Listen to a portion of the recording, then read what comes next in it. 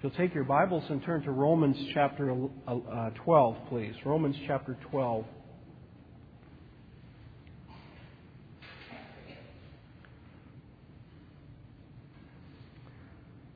We just sang that chorus, Amazing Love. I know it's true. It's my joy to honor you in all I do to honor you.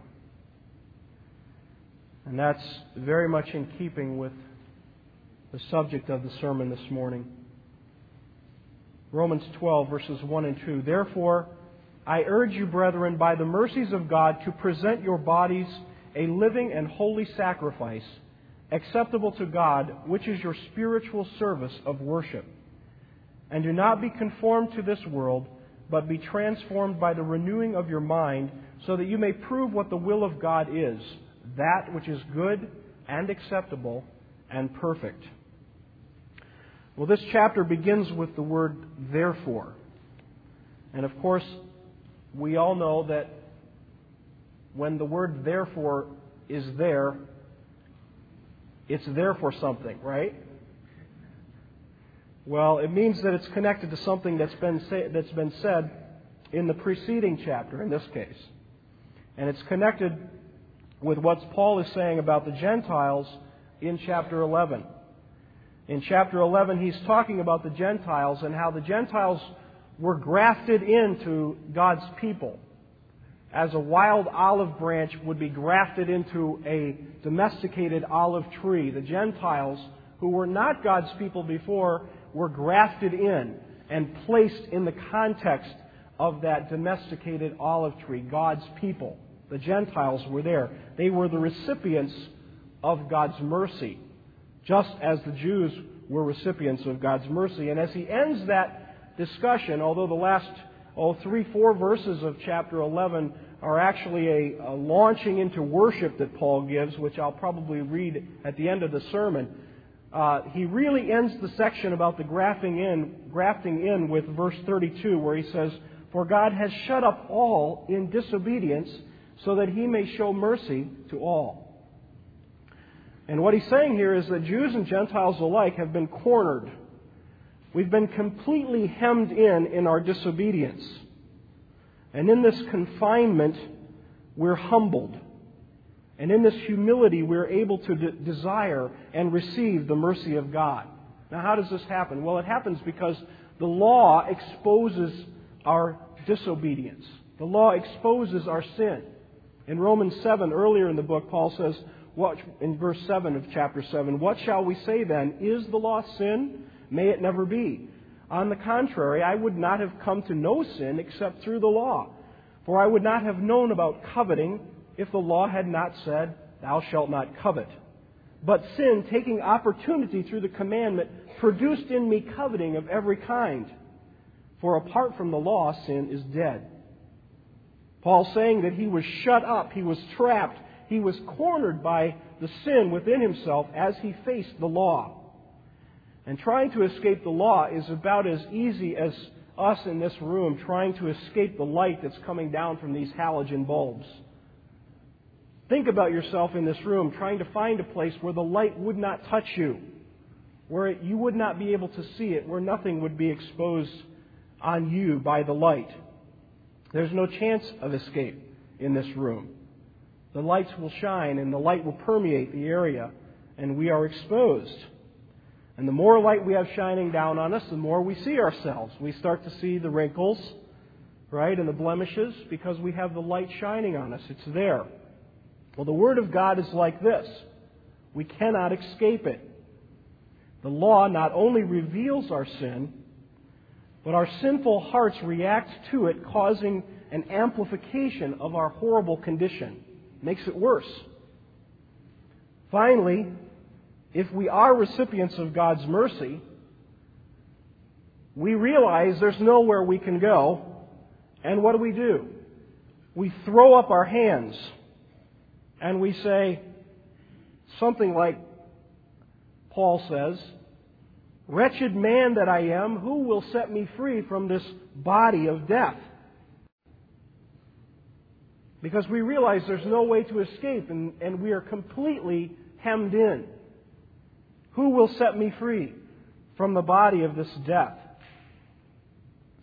And then we experience, by God's mercy and grace, we experience His glory in the face of Christ.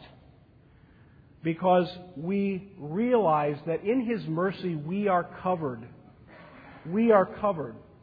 The light of the law is still there, but we have a retreat from the condemnation, a covering from the condemnation. And that covering is the offering of Jesus Christ that covers over us and cleanses us and allows us to live in the light that exists from God, the truth. And when this happens and we come to this realization, we say something like something Paul also said, "Thanks be to God through Jesus Christ our Lord." Thanks be to God. Therefore, chapter 12, since we have been shown mercy, we should by the mercies of God present our bodies as living and holy sacrifices that are acceptable to God. This is our spiritual service of worship. Now, what does this look like? Well, what does a sacrifice typically look like? Well, we typically think of a sacrifice when we're talking about reading the Bible. We think of a bloody sacrifice where something is killed and slaughtered. Well, you need to think of this in terms more generally of an offering. Because God isn't saying that we're to literally kill ourselves. There is a reality to a spiritual self-killing that is involved here. But it's not a literal killing of ourselves. That would not be acceptable to God. And He says He wants a living sacrifice and not a dead or dying sacrifice. So what does the Christian who is a living sacrifice look like? Well, it says in verse 2 that they are not fashioned or conformed to this world, but they're fashioned by the renewal of their minds. They're transformed. The actual word is the word from which we get the word metamorphosis. And we all saw this in grade school. How many of you had a grade school teacher who brought in a caterpillar, and they had the caterpillar, and they fed the caterpillar, and the caterpillar made a cocoon? Okay. A few of you? Man, where were you guys going to school? So you had the caterpillar in the classroom, and the caterpillar made a cocoon, spun a cocoon, and then what happened? At the appropriate time, what emerged from the cocoon, the chrysalis or whatever it was called? What emerged from that? A butterfly or a moth. Something very beautiful. Something wonderful. It's a metamorphosis. Well, our nonconformity to the world should show us to be as different from the world as the crawling caterpillar is to the beautiful flying butterfly is. A dramatic transformation. But how is this accomplished? It's accomplished by the renewal of our minds. Our minds need to be renewed. Now, if you were to go out and buy a house, and in looking for a house, you found a house that had all the shape that you wanted in a house. It had all the right rooms, the right number of rooms. It was in a beautiful location. It was just the kind of house you wanted, but of course you have to go in and investigate the house. Well, what if you went into the house and you found that it was decorated and designed for the 70s? It was, completely 70s in decor. All right? And what if you found, as you're looking through the house with the guy who's helping you to investigate it, what if you found out that the roof and the plumbing were in a contest to see which one could leak the most? Okay?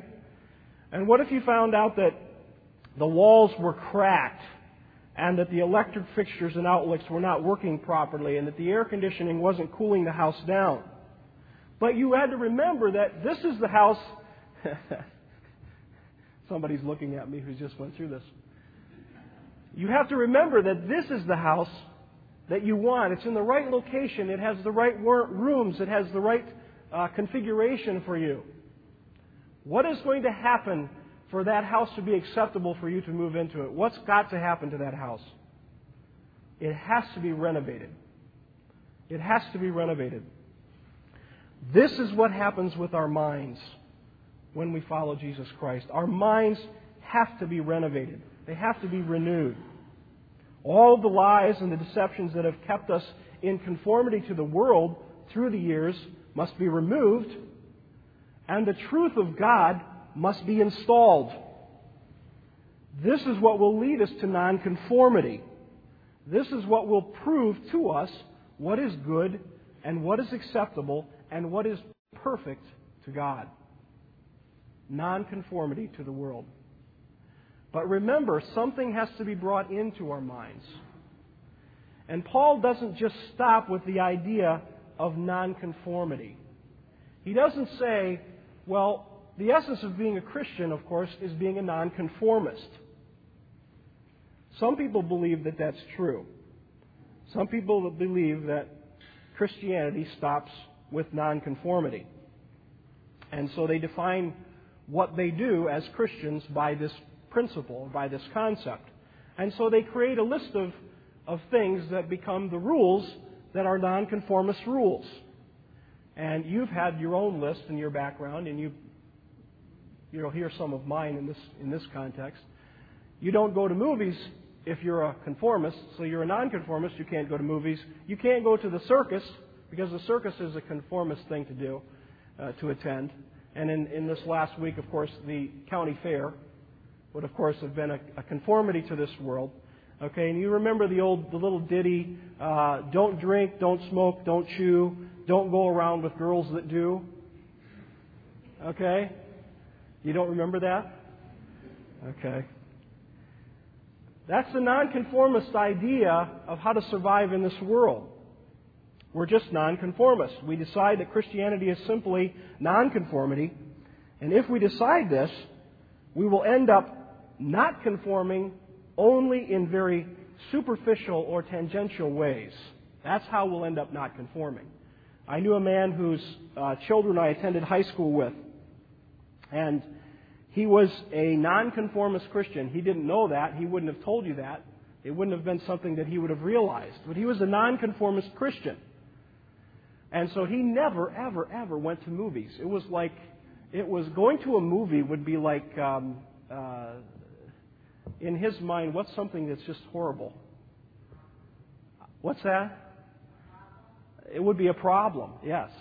Now, it would be like swimming it'd be like swimming in the sewer drainage system that's how defiling it would be to him. To go to a movie, to actually go to a movie house. How many televisions do you think he owned? At least 2. How many VCRs do you think he owned? At least 2. How many movies do you think he missed watching as soon as they came out 6 months after they're released in the movie theater? I don't think he missed hardly any. But he was a nonconformist. Christianity was simply nonconformity. And the tragedy is, he had 4 children. I don't know what happened to the son, but all 3 of his daughters, who I went to high school with, all 3 of them ended up completely destroyed in sexual sin. Even to the point of prostitution. Completely destroyed. Christianity isn't simply nonconformity. Nonconformity is, in fact, if it's alone to a Christian, it is just another point of conformity, because the nonconformity becomes a pride. And pride is conformity to this world. And that man was very proud. Very, very proud. Why is nonconformity clearly not enough? Well, it's not enough because God has not destined His people simply to be different. He has predestined to them to be different because they are conformed to the image of His Son. Romans 8 verse 29 says, "For those whom He foreknew, He also predestined to become conformed to the image of His Son, so that He would be the firstborn among many brethren." We have been transformed. Our minds are to be renewed, not simply to be different, but to be like Jesus Christ. To be just like Christ. And Paul drives this home in verse 3 of chapter 12 and following, when he describes how we should think of ourselves. Listen to these words. "For through the grace given to me, I say that everyone among you not to think more highly of himself than he ought to think, but to think so as to have sound judgment, as God has allotted to each a measure of faith. For just as we have many members in one body, and all the members do not have the same function, so we who are many are one body in Christ, and individually members one of another. Paul says we cannot think more highly of ourselves than we ought to, but we're supposed to think of ourselves with the sound judgment that God allots us to think of ourselves with. It's a measure of faith. Why? Why? Because, we have to be humbly fit together as members of one body, and that is the body of Christ. There are many members, many different functions, but one body, and individually the members are all members of one another. Interrelated, interdependent. And this is nonconformity to the world. Because in the world, individuality is the best. It is the highest. I was talking to Stephen this last week about a song that Whitney Houston sings. I think it's called The Greatest Love of All. You guys know that song? Have you heard it? The greatest love of all. To love myself is the greatest love of all. Learning to love myself is the greatest love of all. What an insidious, evil thought to think that that's the greatest love we could have. But it really depicts the world that we live in and what we value. We value ourselves. We value who we are. The world is about me. The world is about I. I am the best. I make the world go around, and when it goes around, it better be revolving around me. Right? And that's how our society feeds us. That's the conformity our society asks us to have. But Paul's words show more than nonconformity. They show us a transformation. I am no longer a member of the world, that set describing those who are in rebellion against God. I am a member of the body of Christ. And that set describes those who have been recipients of God's mercy. They have received God's mercy in Jesus Christ. And they are seeking conformity to Christ for the sake of one another. If I am seeking conformity to Christ, as we go on in the chapter, and I'm seeking that conformity within the body that He has placed me in, then I have a gift that I must exercise. And if you look at verse 6 and following, it says, "Since we have gifts that differ according to the grace given to us, each of us is to exercise them accordingly. If prophecy, according to the proportion of his faith. If service, and in his serving. Or he who teaches, in his teaching. Or he who exhorts, in his exhortation. Or he who gives, with liberality. Or he who leads, with diligence. Or he who shows mercy, with cheerfulness." Now, I don't think this is an exhaustive list of all the gifts that God ever gives. But I do think that we need to understand them as at least as categories of gifts that God provides to His church.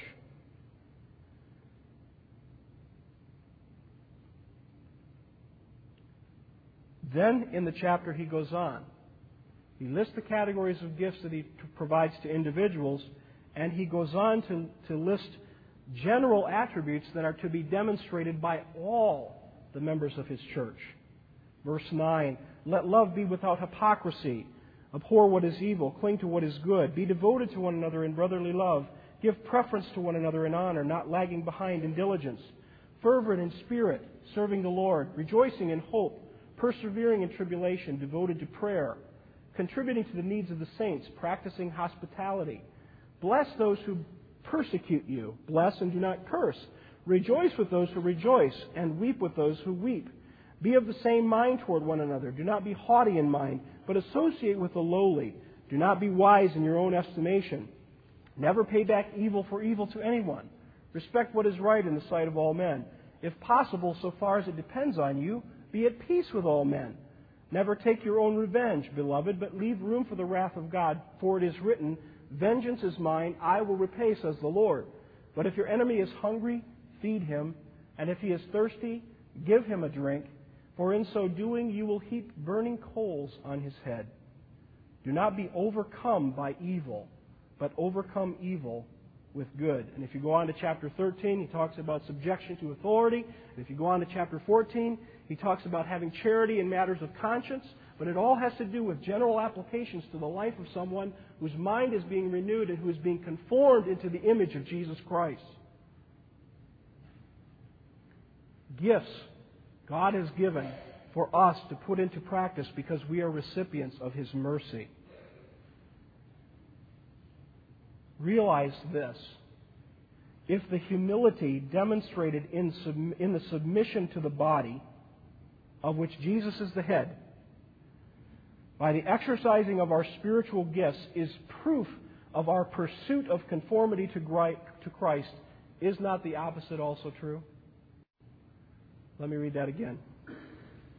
If the humility demonstrated in the submission to the body, if we humbly submit ourselves to the body of which Christ is the head, by the exercising of our spiritual gifts, and this is our pursuit of conformity to Christ, if we're doing that, if we don't do that, wouldn't the opposite also be true? That we are pursuing non-conformity to Christ? If we're not exercising the gifts that He has given us, if in His mercies we are not doing the very things that He has called us to do and equipped us, empowered us to do, aren't we, in disobedience, conforming ourselves to the world by not applying the very thing that He's called us to do? And that is, be members one with another under Jesus Christ. It's a sobering thought, but the reality is that we so often neglect the very gifts that He's given us to exercise, and we lay them aside.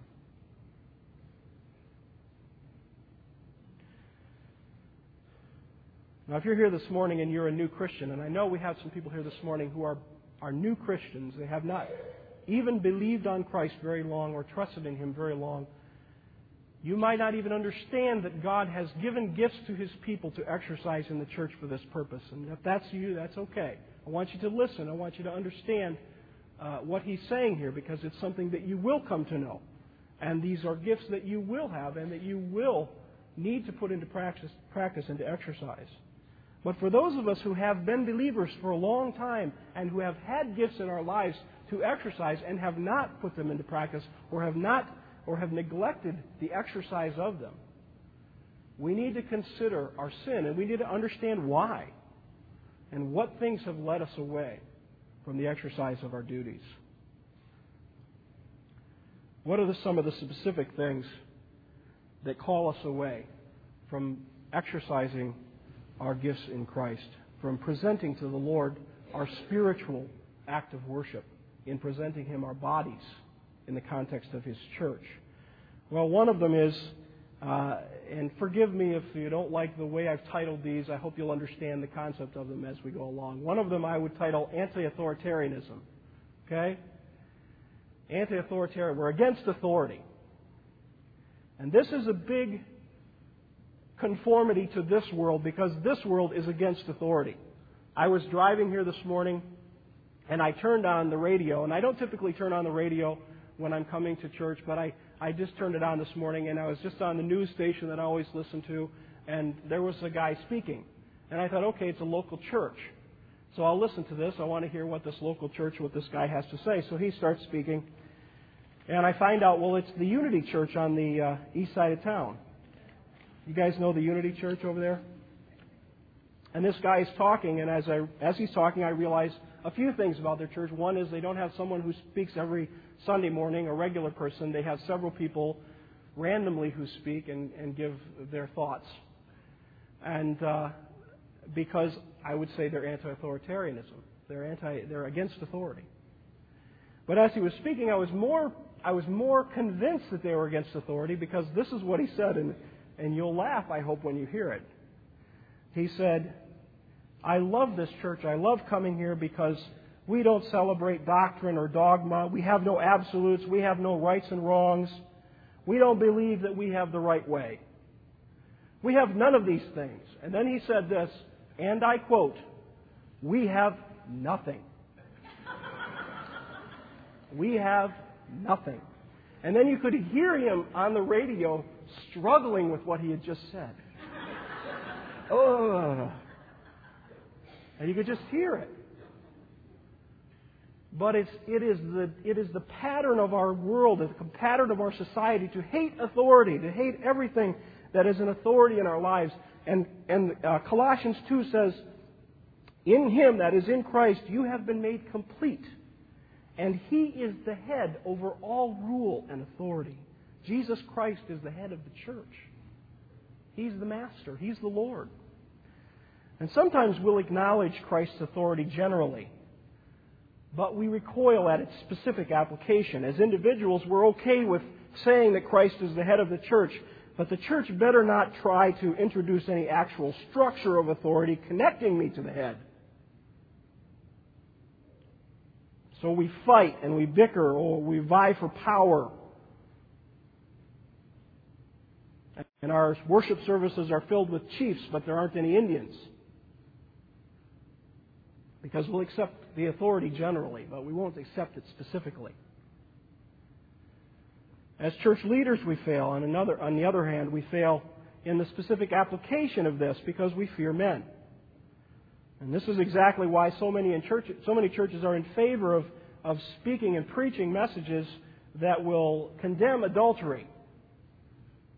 But they will not go privately to an individual and tell them that they must stop their adultery. Because that's too messy, and that's violating their privacy, and they might take their checkbook and go home.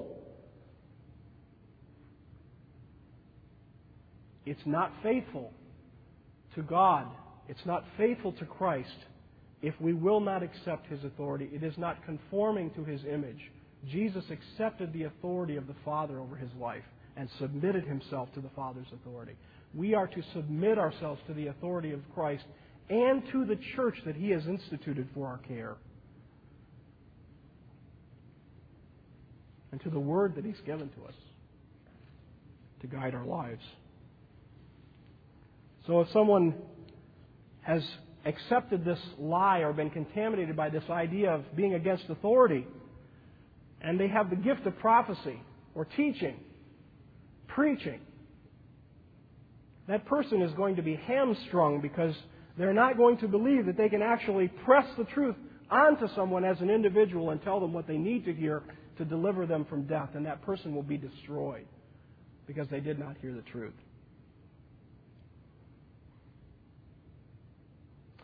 Another thing that detracts us from putting our gifts into practice is that we live in a society that's filled with insincerity. Insincerity. Verses 9 and 10 say, of chapter 12, "Let love be without hypocrisy. Abhor what is evil, cling to what is good. Be devoted to one another in brotherly love, and give preference to one another in honor." We have a good example in the world around us of insincerity. You can turn on the television, you can flip your phone book over, you can see a lawyer telling you how much he cares about you and how much he's concerned that you will get what's coming to you because somebody ran into the back of your car. Right? He is so sincerely concerned about you. He cares about you. You realize that. He's probably staying up nights thinking, I'm so concerned about those people. Our politicians smile at us as they're talking. And you can hear the words coming out of their mouths and you think, I know that's a lie. But it comes with such a beautiful smile and such a great delivery. But it's just a lie.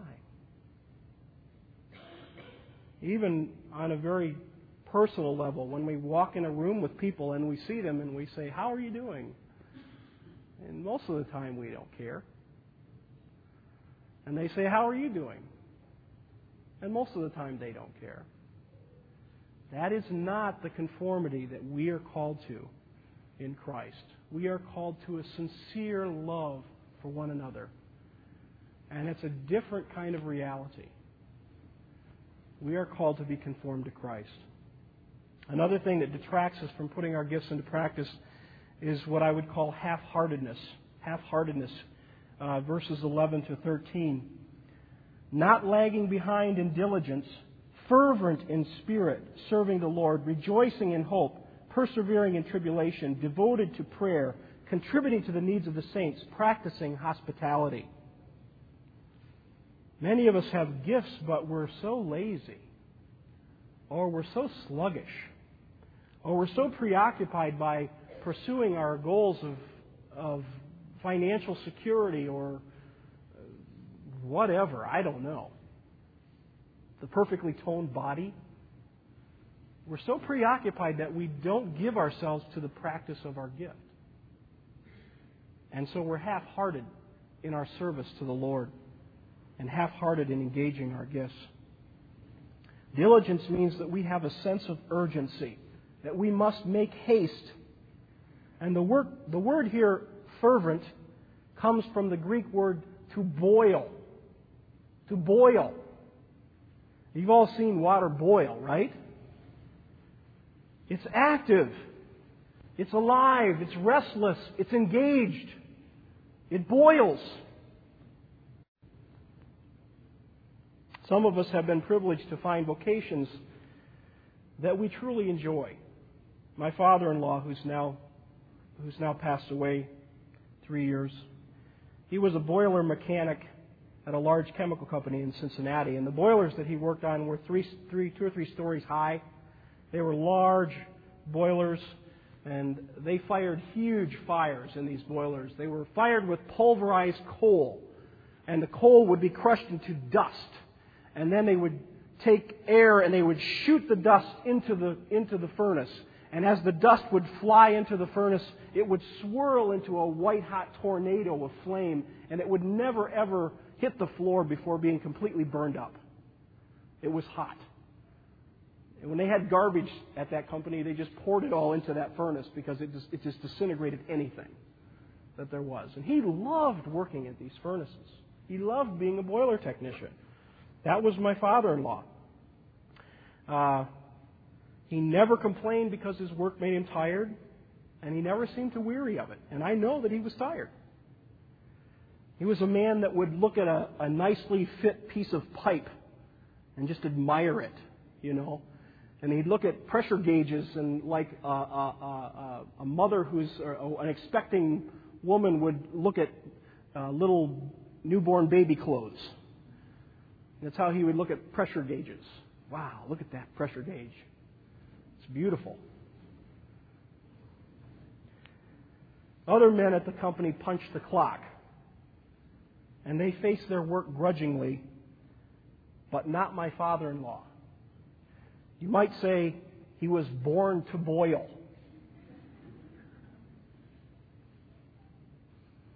Well, that's what these verses are saying to us, that believers have been born again to boil, to be fervent, to be zealous for God, to serve Him with their gifts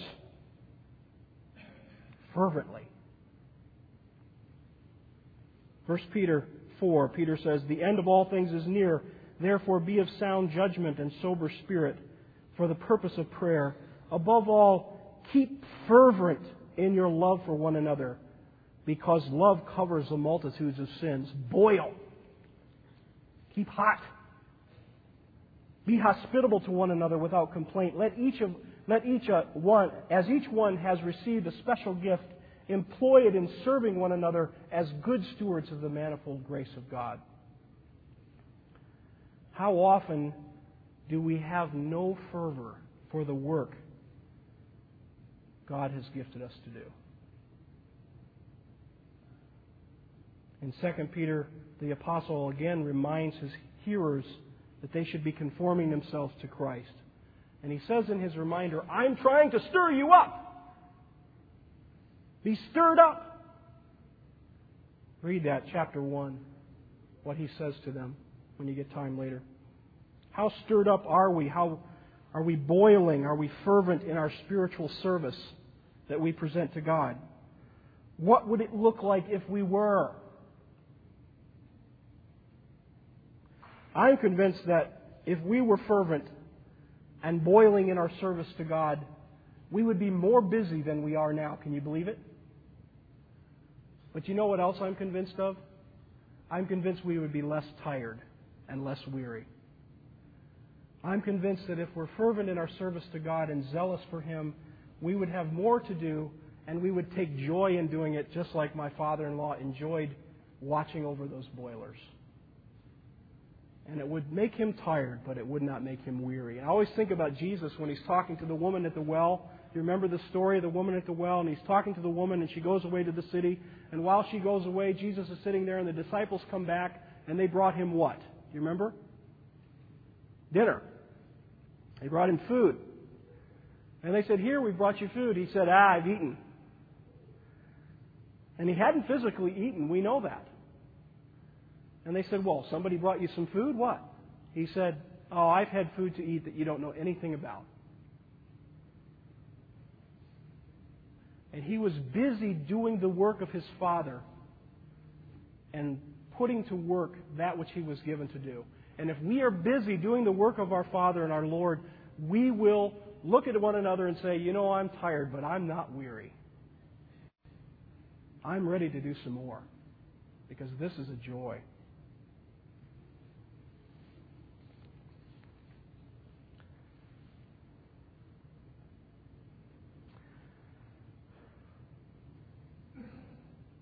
Another thing that detracts us is partiality. We become partial to some people and not others. We become partial to people that we see as having some advantage for us to know. And that's a sin. That's a conformity to the world. That's not a conformity to Christ.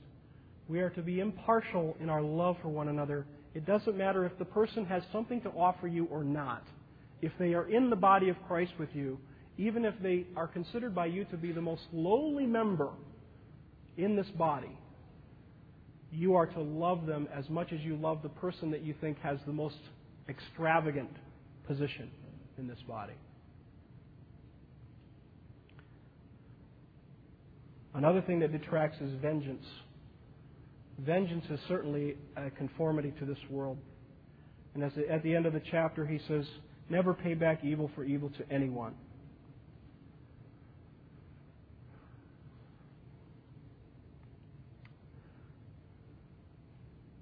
We are so quick to make people pay for what they do to us, aren't we? It's so easy to make them pay. And sometimes we'll hold on to it. We'll keep that record for a long time, and then one day their comeuppance will come.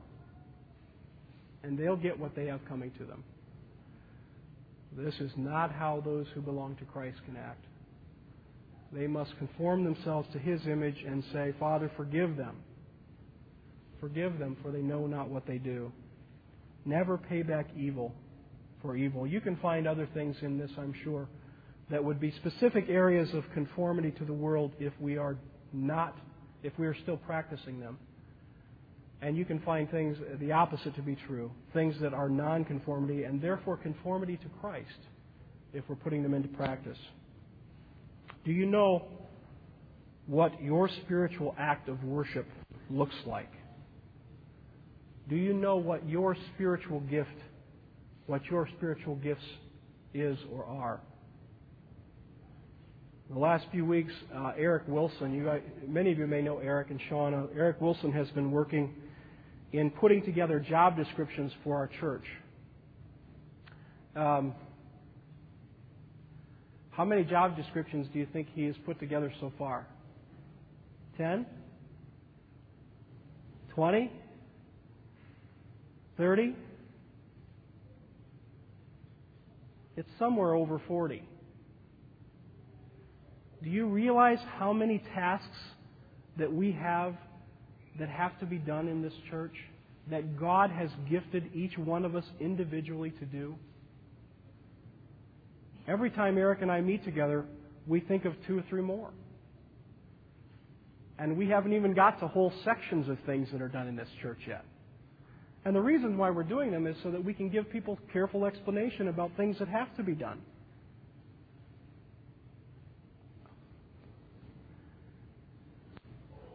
As we give ourselves to those jobs, as we give ourselves to those tasks, we don't want to give ourselves to those tasks as people who are not conformed to Christ.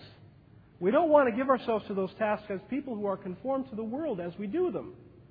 We want to give ourselves to those tasks as men and women who are conformed to the image of Christ, who are boiling with the opportunity to joyfully serve God in His church.